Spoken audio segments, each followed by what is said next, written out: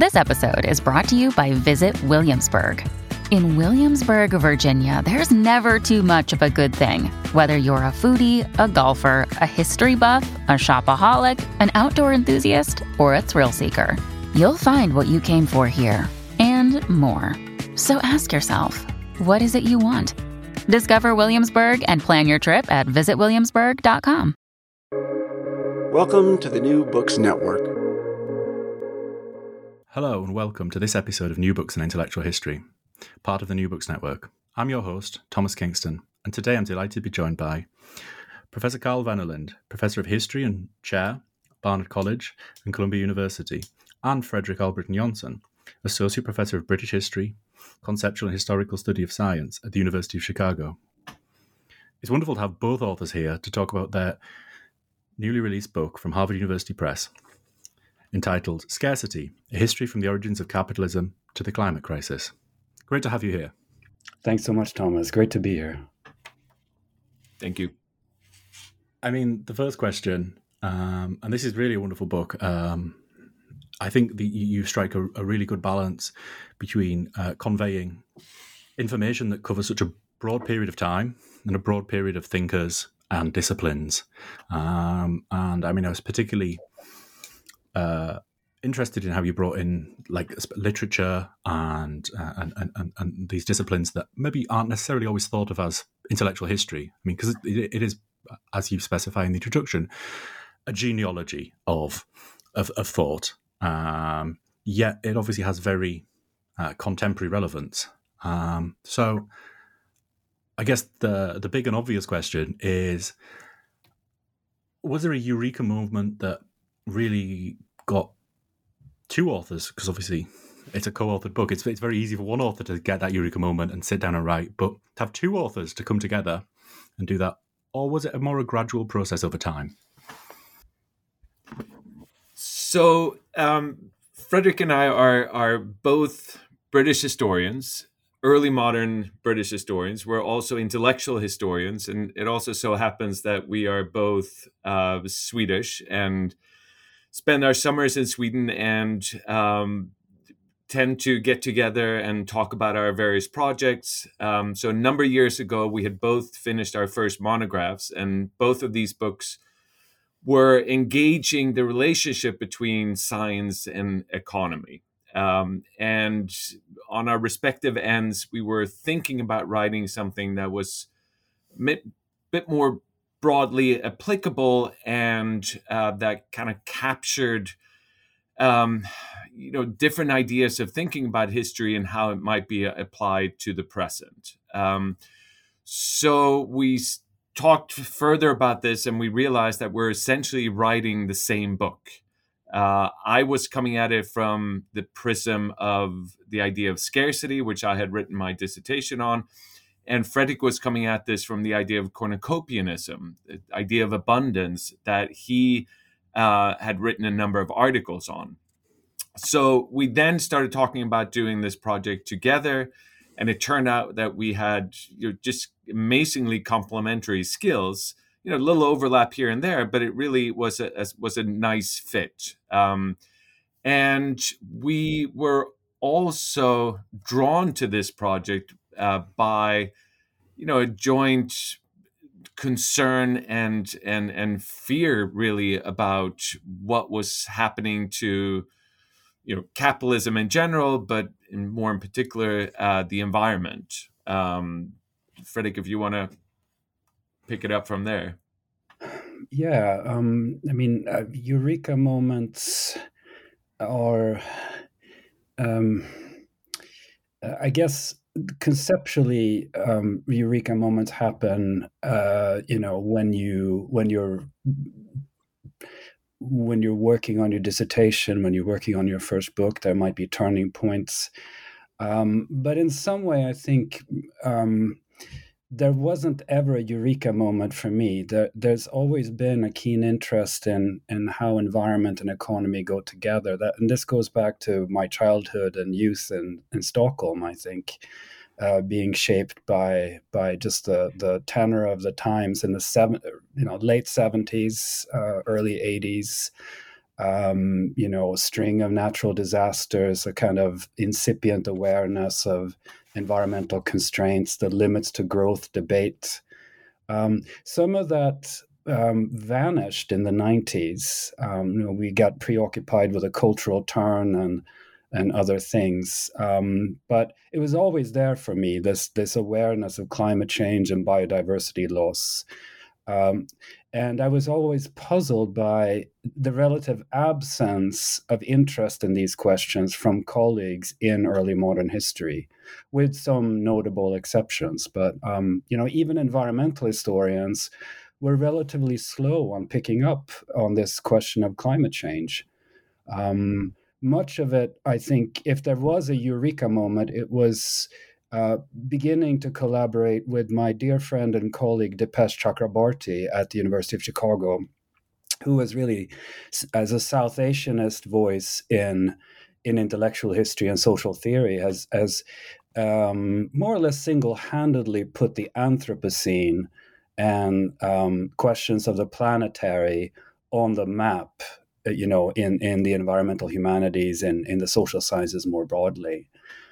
So if I had to pinpoint an influence, it's probably these conversations with Dipesh that I began having in 2007, 2008. We co-taught a course on climate change and the carbon cycle, and then another one on Marx and Marx's ecology. So that's my perspective on the beginnings of the project.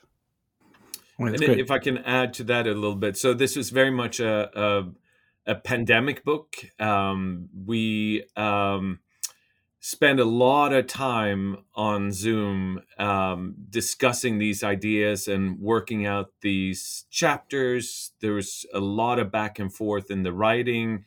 There's not a single chapter that's written solely by one author or the other.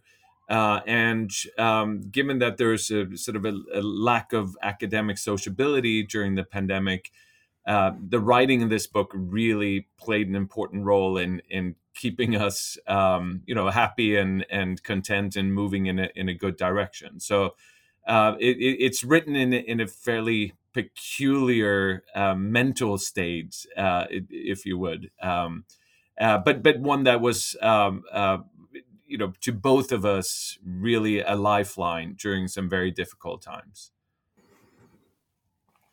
Yeah, I mean, that actually really brings me on to the next question, is because obviously the book is focused on scarcity. And I think quite a lot of people will be familiar with the notion of scarcity, but we might say in layman's terms, as in a shortage or an absence. And during COVID in the UK, we saw scarcity of toilet paper and these sorts of things as people went on these sprees buying things. But the book actually has a much broader approach, I think it's more of an approach than a definition. And I think to understand the book, it's obviously necessary first to understand this, because this isn't just a history of shelves being empty or famines. This is a much more holistic and engaged prism to view things through. Yeah, absolutely correct. So, as you're saying, it's not about specific moments of actual experienced shortage. It's much more about how different philosophers, economists, and political thinkers, how they have thought about and how they conceptualize the relationship between economy and nature. What we're interested in is really the kind of popular understanding of this, and at the moment, what really shapes the way that the world thinks about economy and nature comes out of neoclassical economics. And neoclassical economics assumes that everything in the world is scarce. And to some extent, that's of course true, because space and time are by definition limited. But that's not really the definition they employ. They make the assumption that all human beings are constantly wanting more. Not necessarily more of every good, but they want more in general. And they make the assumption that anything can be turned into anything else through the market, an assumption they call fungibility. And that means that people are insatiable, they have insatiable desires, and that everything is therefore valued because it can be turned into something else. If you start actually running short of any particular resource, there's also belief in substitutability, that prices of those goods will go up and that will make it profitable for entrepreneurs and scientists to come up with substitutes. So here is a worldview in which everything is scarce all the time, yet it's possible to always grow further and further and further. So the primary mindset is one in which you are logically drawn to economic growth as a solution to the human predicament. And economic growth has, of course, created, some amazing material prosperity in various parts of the world, in particular the global north. But we're, of course, now running into a variety of constraints, and climate and biodiversity being just two of those. There's, of course, various other tipping points. So to operate in a world in which economic growth is the solution to every economic, social, and political problem is no longer a tenable condition. But in order to develop the kind of tools that we need to think about solutions in the future, we need to emancipate ourselves from that very narrow worldview in which scarcity governs everything in the world. And what our book is offering is a set of alternatives, not that can be picked up and applied to the conditions that we're in at the present, but that might stimulate thought and encourage others to recognize that alternatives are possible. And that by seeing the variety of different ways in which people have thought about the economy and nature nexus in the past, that we can encourage others to think in creative ways and to embolden them to denaturalize the present the present way of thinking, and to embark on new ways of thinking about the economy-nature relationship that might enable us to promote a thriving of human and non-human organisms on Earth. Perhaps another way of putting this is that when we look to the past, we can trace not one simple lineage, but a series of quite distinctive approaches to the relation between nature and the economy, or put a little bit differently, between nature and desire. Right, and that may be the main contribution of this book, is to consistently pay attention to how that relation is changing over time. Mm-hmm. And I'll give you, just for the sake of historical clarity, one case for this, very different from neoclassical imaginations of scarcity, would be romanticism and the romantic idea of nature and the romantic idea of desire. Those of you in the audience from the UK may be very familiar with the lakes, and in particular Wordsworth's home in the Lake District, Dove Cottage. Now, Dove Cottage was designed to be deliberately a simple place to live, a simple rustic place. In Wordsworth's worldview, nature was finite in resources, but this wasn't a tragedy, because desire was meant to be simple. Human fulfillment was really to be had in the non-material world, in the transcendental aesthetic and ethical properties of nature. And so Dove Cottage was designed to to create a kind of a small sanctuary, a space to live, but oriented outward towards Grasmere and towards the lakes, towards the peasant society there, and what William and Dorothy perceived to be a kind of ideal world of community and labor and simple living, right? So you see very clearly how they were on the one hand making assumptions about nature, and on the other hand thinking about the economy and human desire in a very specific way. And in our book, this romantic conception of scarcity is only one of a dozen or so forms of scarcity that we excavate from Western tradition, starting around 1500 and going up to the present.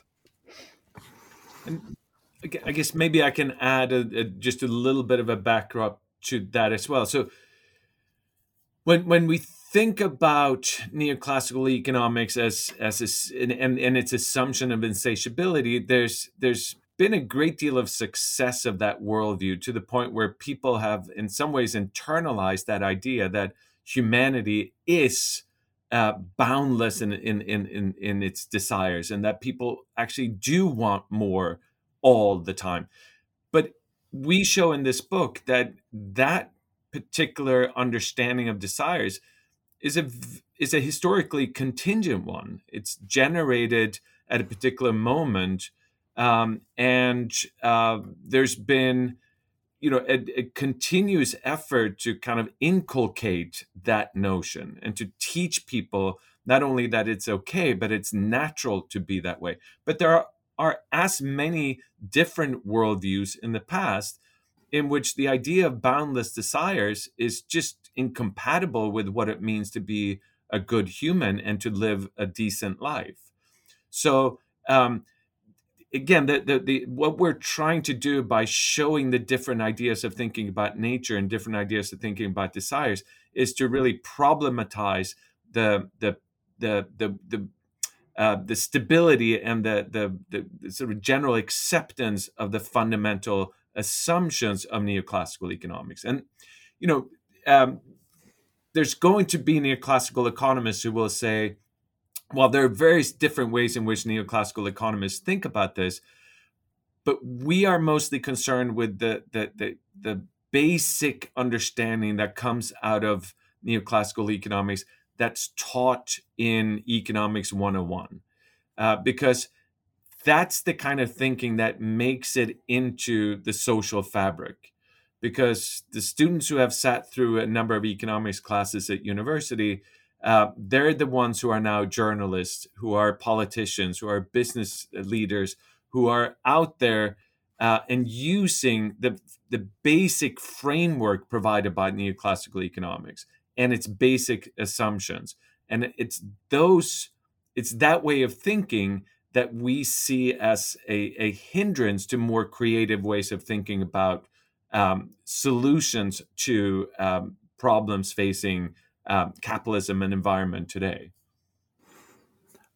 I mean, that really comes through in the book. I mean, it strikes a very nice balance of being informative but also inspirational, by emphasizing that there was a pluralistic past, that where there wasn't this sort of monopolization of ideology. Like it got me thinking of the John Carpenter film They Live, with when he puts the glasses on and it says consume, which once again makes this book so relevant to the wider audience, because this is something that we engage with and take for granted.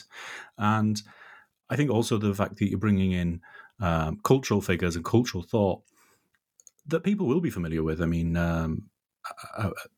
like Wordsworth's poems are like taught at school, and in the book you also bring in Shakespeare to sort of explore these dynamics that we don't necessarily think about in that way, that we don't think about as an alternative. We've sort of, whether it was intentional or not, they've successfully been sort of partitioned off into just a cultural figure. I mean, and as the book's focused on Western thought, it really, obviously, a lot of this originates from Judeo-Christian and sort of Hellenistic philosophy. and that's very obvious at the start. You have Thomas More, you have Martin Luther, you have Quakers, all of these religiously guided figures that in a way, by turning to the third party of a higher power, or whatever term that they give to that, in a way, use that as their rule book for mediating their relationship with nature, environment, and the material goods.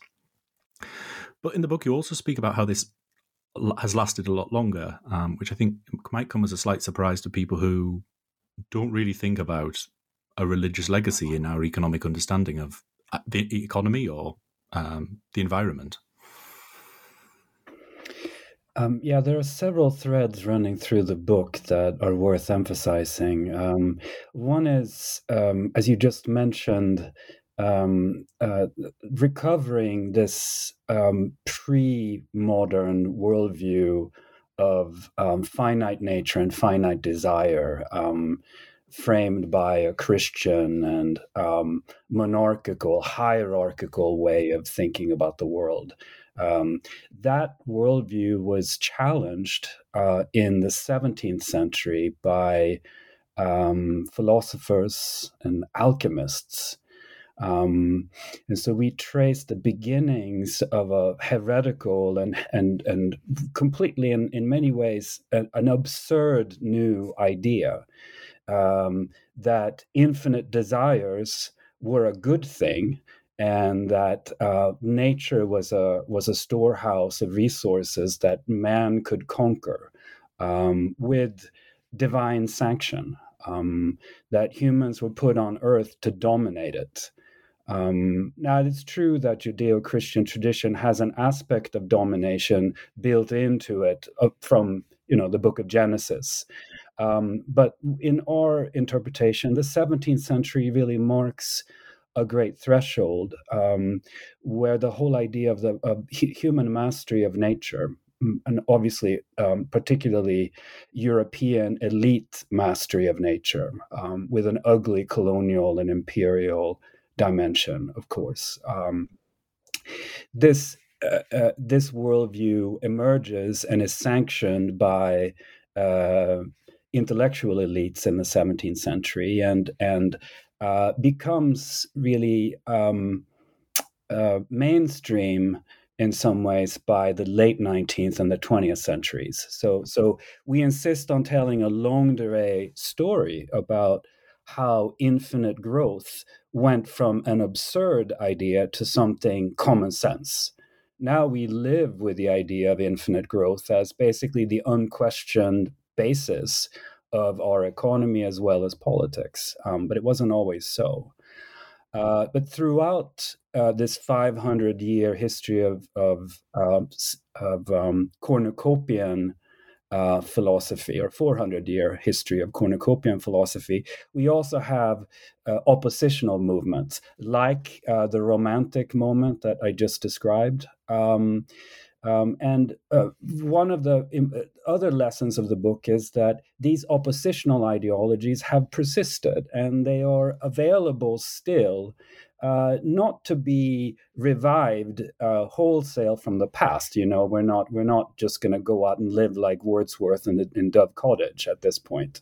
That's impossible. But a lot of these oppositional ideologies remain available for at least partial appropriation, selective appropriation. And to give you an example of this, some of the most important resistance to neoclassical economics you'll find in, on the one hand, ecological Christianity, which you might think of as reviving some elements of the 16th century worldview. Think of Pope Francis' radical ecological message in Laudato Si. A second current that picks up on the past is the degrowth movement, both in America and in Europe. This idea of embracing simple living, conviviality, private austerity, public luxury as one of the mottos of the movement. That in some ways is, I think, reviving a romantic heritage. And then thirdly, the new version of Marxism that's captured the imagination of young people especially in the academic world. So the attempt to understand Marxism from an ecological point of view by people like Jason Moore and Andreas Malm, that obviously picks up on Marxian thought, but also reshapes it to orient it towards the Anthropocene, or the Capitalism, as they like to call it. Let me very briefly just add that the book is really trying to capture a series of worldviews, right? And most of our effort is to kind of capture the how nature, the environment, economy, and desire, how they're depicted in these worldviews.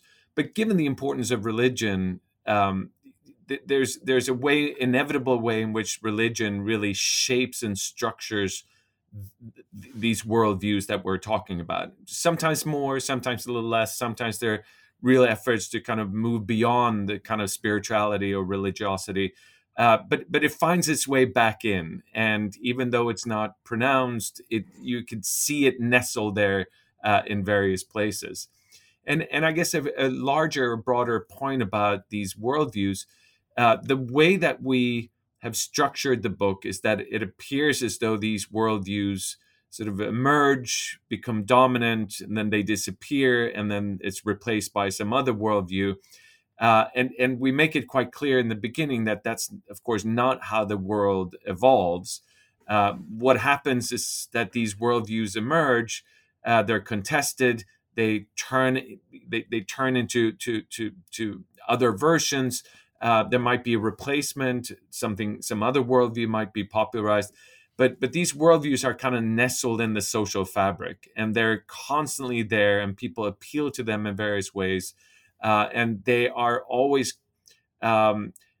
plastic enough to be applicable to each era.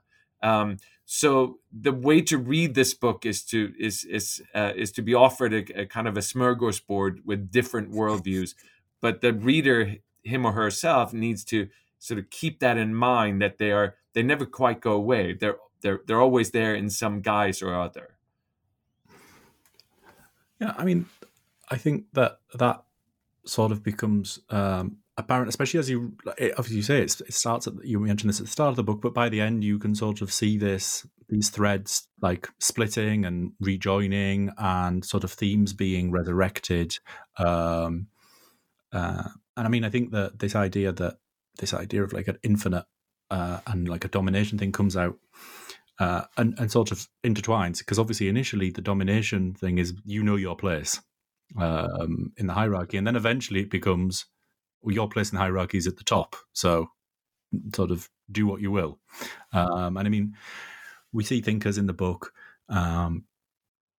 almost inverting the sort of fallen nature of man, because I mean, I know you start speaking about how it's part of the sort of baggage of original sin and the fall from Eden that we have to work, and then we see thinkers coming about at the start of this sort of cornucopian phase, who are saying, okay, we are fallen, but let's just have a good time. Like, let's make the most of this. Like, it's okay. Let's exploit things.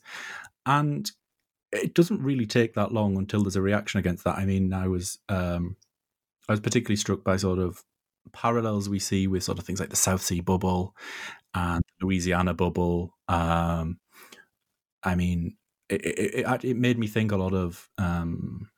I mean, some listeners might have issues with this, but it made me think a lot of sort of cryptocurrency and how we don't think like the environmental factors about that are being brought up. That there's this sort of like the immense electricity involved in Bitcoin mining, and the bubbles that result from that. So, but what was interesting about that for me was that the reaction to the bubble popping was not a return to the previous way of things, but instead we got novel thought. We got people like Daniel Defoe writing, and we got people like Jonathan Swift. So when we get this first reaction to sort of speculation and credit and sort of big finance, I was wondering if you could talk about a little bit more about what form that really took. Yeah. Well, I mean, let me go back to a little bit what Fredrik was describing before with this idea of cornucopian abundance and the idea of infinite growth, in particular infinite improvement, which came out of was inspired by Francis Bacon, who wrote in the beginning of the 17th century, and it was picked up by a group of intelligencers and improvers called the Hartlib Circle. And they were millenarian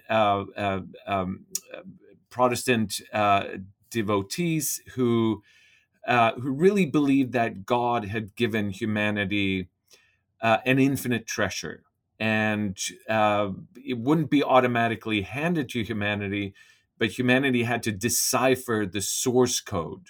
And the way to do that was through painstaking experimental and empirical studies, and it had to be collaborative, and it had to ideally involve everyone around the globe. So the idea was to have a universal improvement in order to foster a universal reformation.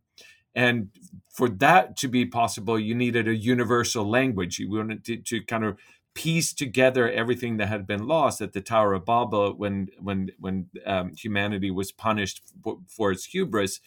And the way that Bacon and the Hartlib Circle envisioned this process was basically the creation of research campuses where there would be laboratories and scientists working together, sharing knowledge, and that would kind of unleash this enormous abundance that lay dormant in nature. So all of a sudden, nature was no longer this kind of rugged, scant punishment for original sin, but it was now this kind of abundance, this storehouse, this treasure that humanity just had to unlock with knowledge. And at the same time, or soon thereafter, now that it was no longer necessary to curtail desires to balance the sort of limits of nature, people like Mandeville and Barban started thinking about infinite desires as really not being a moral problem or spiritual problem, but rather something that would draw and serve as an engine for this infinite investigation of nature, and therefore the creation of this universal abundance. And this was something that would happen in England and France, but throughout the world, really. And they viewed themselves and their colonial enterprises as a sort of gift giving, that they would bring this knowledge to people around the world who were unaware of what kind of abundance they had available to them should they only have the right knowledge. So that way of thinking in the latter part of the 17th century fueled this incredible vision of abundance in the future.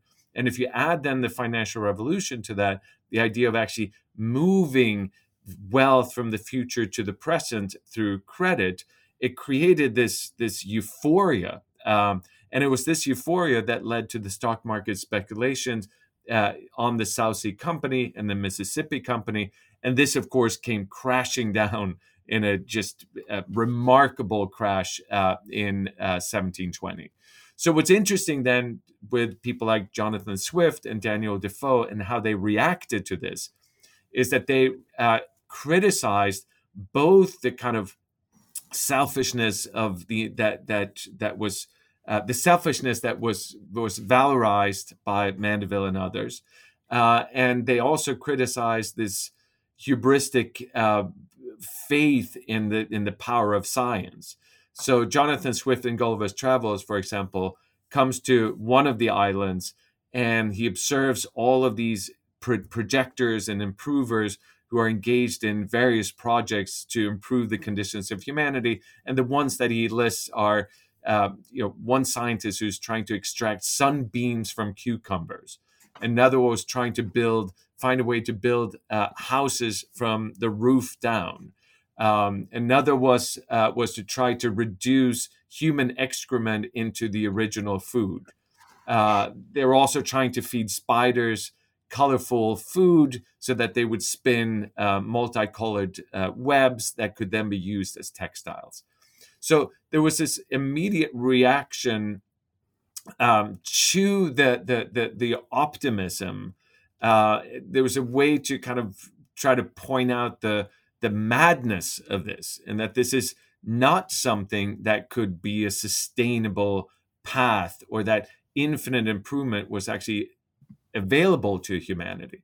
But even though there's a massive amount of criticism in the aftermath of these bubbles, there's something really appealing to political thinkers, economic thinkers, and philosophers.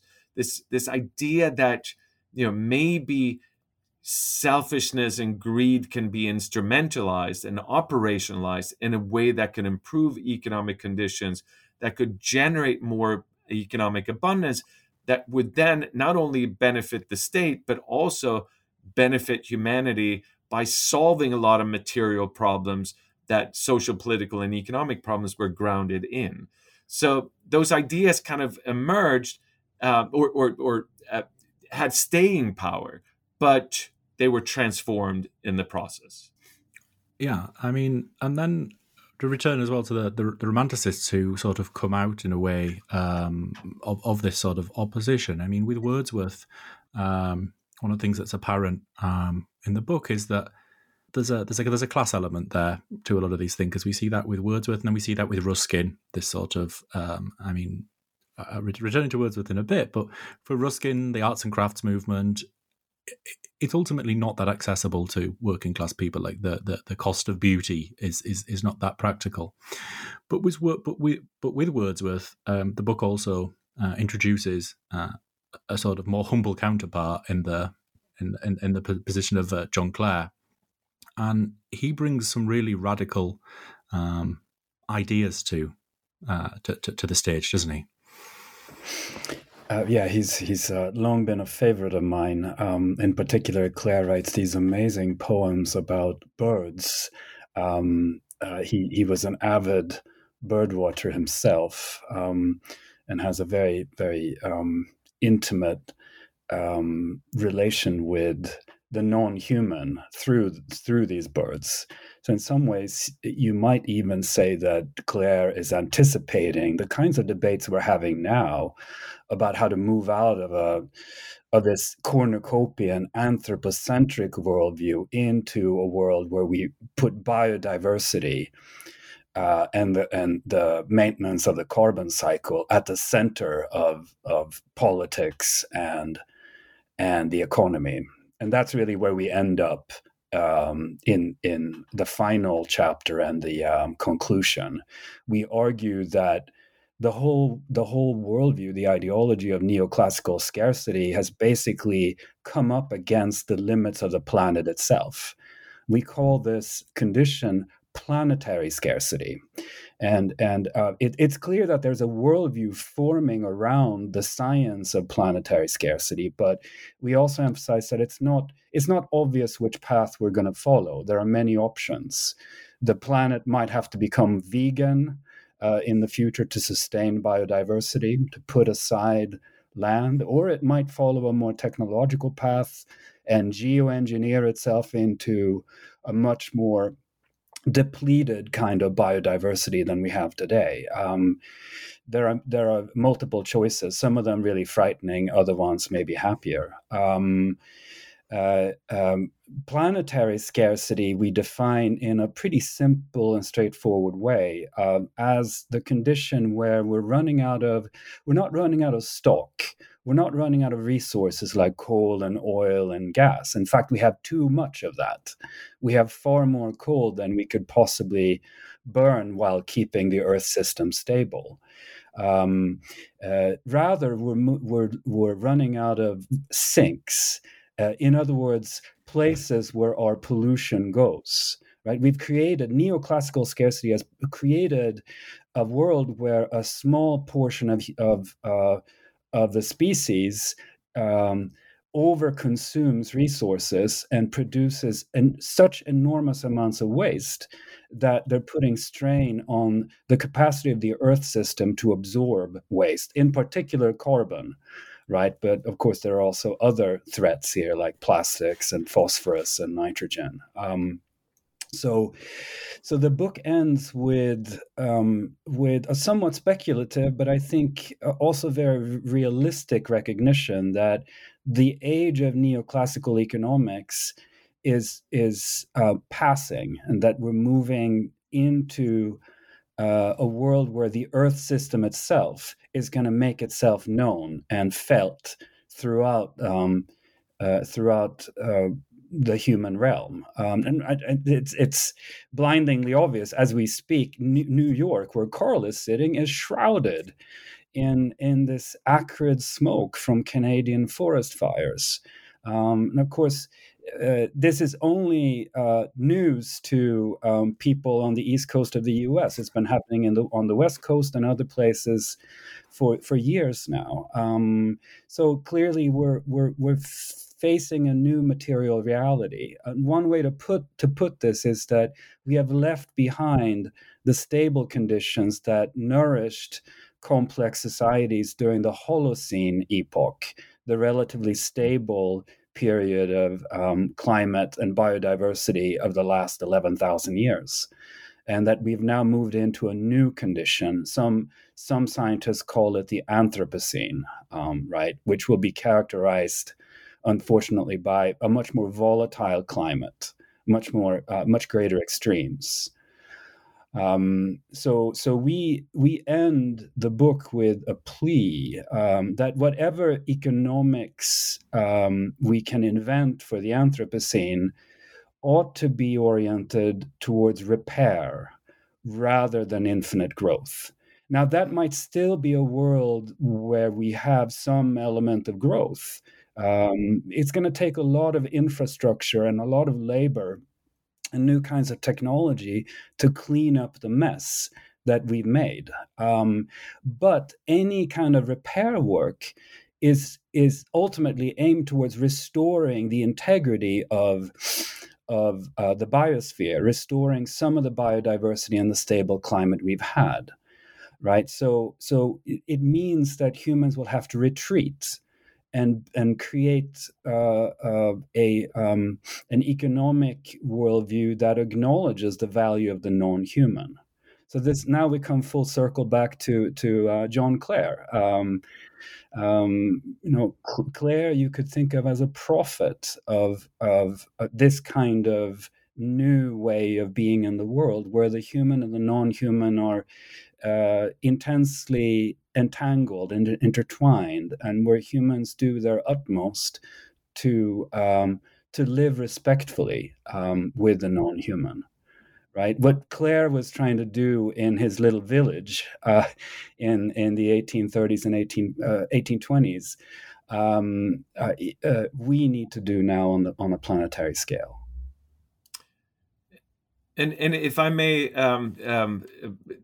play the role of the interviewer here, I was wondering, Fredrik, if you could also talk a little bit more about the kind of longue durée idea of humanity recognizing nature as a co-producer of wealth, and a recognition that goes all the way back to Adam Smith that, when we work and we transform nature, we're really doing half the work and nature is doing a large part of it. And it's the recognition of that we also need to incorporate into our worldviews in the future. And perhaps you can say a thing or two about plankton. Well, Carl, you put it rather well yourself, but I'll try to add a little bit more to that. Yeah, there is, besides this cornucopian idea that humans are masters who can transform nature and turn it into whatever we like, can create new species, can make gold out of dirt. Almost from the beginning, we've also had a counter ideology or a counter position that we call the finitarian worldview, right? And it's actually it's an umbrella term for a number of ways of thinking about the finitude of nature. And I think one of the most interesting elements in finitarian thought is this idea that humans thrive only thanks to non-human forces, and that we thrive the most when we enter into a conscious partnership with the non-human. And you're right, that's in Smith. It's also in, for example, Charles Darwin. Darwin, in his little brilliant essay from very late in his life on the earthworms, he proposes that agriculture, human agriculture, is in fact just a kind of pale imitation of the work done by earthworms. Right? Long before the invention of the plow, earthworms were plowing the soil, he says. So that gives you a nice sense of a kind of a very different idea of the human, non-human relation, where we yes, we can have power, we can flourish, but we're always doing that in imitation and in deference to the larger forces of nature. In other words, nature is the condition of possibility for human labor, for human designs, for human creativity. Plankton is another version of this argument, where we very, very recently, scientists working on the health of the ocean, on the ecosystems of the ocean, have made this horrifying discovery that plankton at the base of oceanic food systems is also a major source, a major sink for carbon. That in fact oceans play a key role, and planktons, these microorganisms in the oceans, play a key role in keeping the entire Earth system stable. We know very little about how plankton operate in the ocean, what allows them to thrive, and what might kill them. What is becoming increasingly clear is that if the world of plankton diminishes, it may really make life on Earth much more difficult, because they not only absorb carbon but also produce oxygen for the atmosphere. So plankton, I think, is a kind of a welcome for us, and for the neoclassical economists, I think a very unwelcome reminder that humans are not in charge, that we are much more dependent on nature than the cornucopian tradition has imagined. That this whole idea of mastery is in many ways an illusion brought on by ignorance of the natural system, and ignorance of unintended consequences. And let me add one final bit to our conversation. The material plays a big role in the book, in as much as Carl said, worldviews can come and go, but they're anchored in specific social and material forces, specific technologies, specific social forms of organization. And neoclassical scarcity, we argue, could never have become dominant without the transformation wrought by industrialization and by fossil fuels. Yet the irony here, of course, is that it's those fossil fuels, it's the carbon emissions from fossil fuels that are now jeopardizing the stability of the Earth system. So the kind of glorious rush, the great acceleration, the thriving, the growth we've seen has been predicated on this blow to the ecological foundation of human life. And economists have been too high on their own models to recognize this, too unwilling to see beyond their own very narrow worldview. Yeah, I mean, I think this interrelation between humans and thinking about the sort of the to and the fro, rather than just an exploitative one-way take thing. I mean, we're definitely seeing growth in that amongst anthropologists. I mean, there's Anna Singh, who has done a wonderful project, Welcome to the Anthropocene, that looks at this relationship and about how these relationships work, and a little bit like your work, what might they offer for future thought. And as we're getting to the end of our time, I was hoping I could briefly ask, in the process of researching this book, there was quite clearly a copious amount of reading going on. So I was wondering if I could get one thinker, event, text that either surprised or really interested you, that you came across during this sort of process. Well, I've already talked a bit about John Clare. So I would warmly recommend, if you want to have a go at his poetry, there's a cheap Oxford edition of his collected poems that includes most of the bird poems. So that's one nice starting point. If you want to read something more recent that speaks to some of these questions, there are, like you mentioned, Anat saying, there are a number of social scientists now who are trying to reimagine the social sciences. Dipesh Chakraborty is one of them. Neil Brenner, another colleague of mine in sociology, is doing great work. And if your taste runs into fiction, how about Ursula Le Guin, the wonderful Californian science fiction writer and ethnographer of the future? She has this beautiful short story called The Author of the Acacia Seed, which is about, it's a near future story of an academic conference focused on the languages of animals and plants. So basically, in the near future, linguistics has moved into the non-human, and we have begun to decipher how penguins talk to each other. And so this incredible new universe of ideas and emotions have opened up. But it's only the beginning, it turns out, because even the lowest forms of plant life, quote lowest forms, end up having languages. So she imagines someone giving a paper on how lichen talk to each other. If you think about it, actually, if you've been following the news on plant sensibility, we're halfway to Le Guin's world at this point, I think.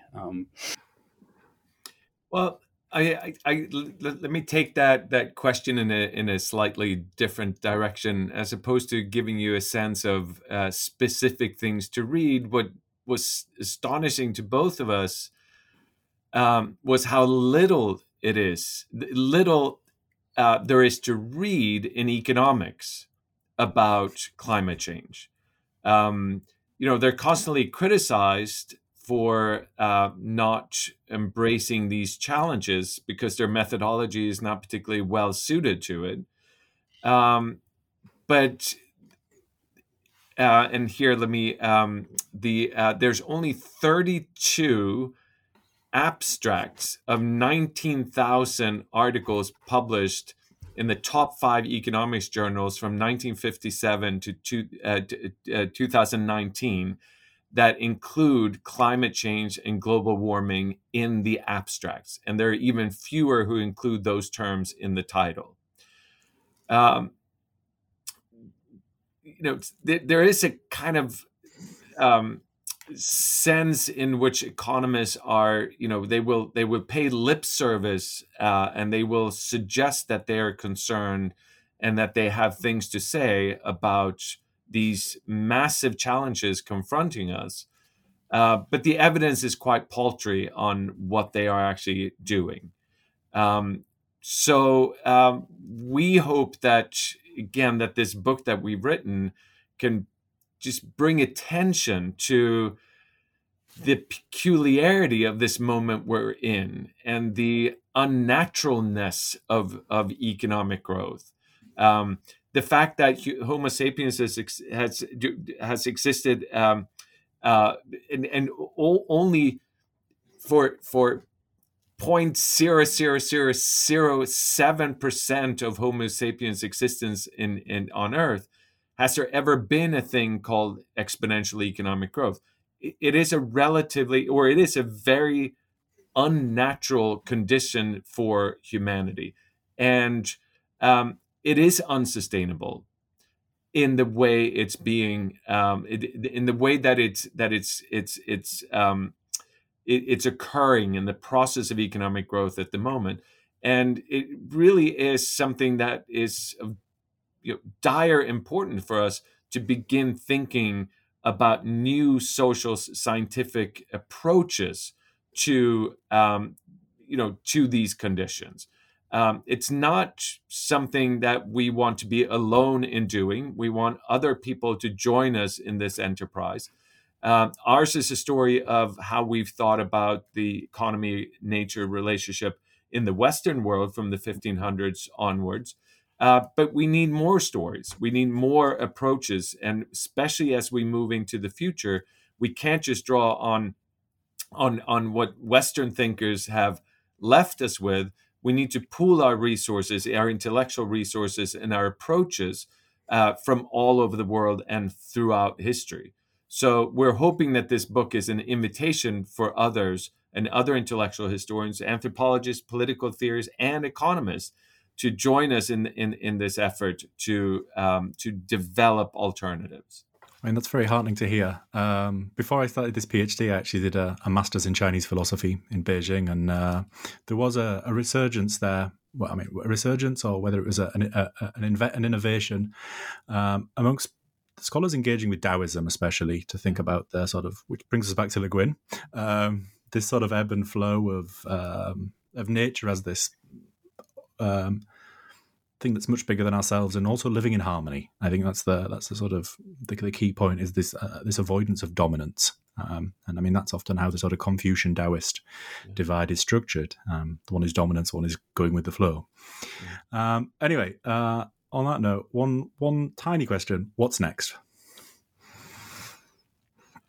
Well, so I'm trying to write a book on the relationship between the relationship between natural knowledge and political economy in the formation of an improvement discourse in 17th century Sweden. It's a book about failed empire. It's a book about various grandiose ideas and plans for how to turn Sweden and Scandinavia into a world power. It's a story of how that fails, but it's also a story of how the ideas survive through Linnaeus, and those ideas are transplanted throughout the world, and they become instrumental in stretching and expanding and disseminating ideas about capitalism and colonialism and improvement worldwide. Swedish cornucopianism, huh? Yeah, I'm working on a parallel project that really draws from the Scarcity book and the conversations with Carl, but follows a different methodology. It's an energy history of the coming of fossil fuel to Britain and the emergence of a national economy. But unlike some colleagues who have gone at this very narrowly through the factory system, the idea behind my book is to cast a wide net and think about all the different ways in which fossil fuel is entangled, is imbricated with social relations, with new kinds of technologies, from the deep mine of Northumberland and Durham, the canal system of the Midlands, to the household, and the iron industry, and the state.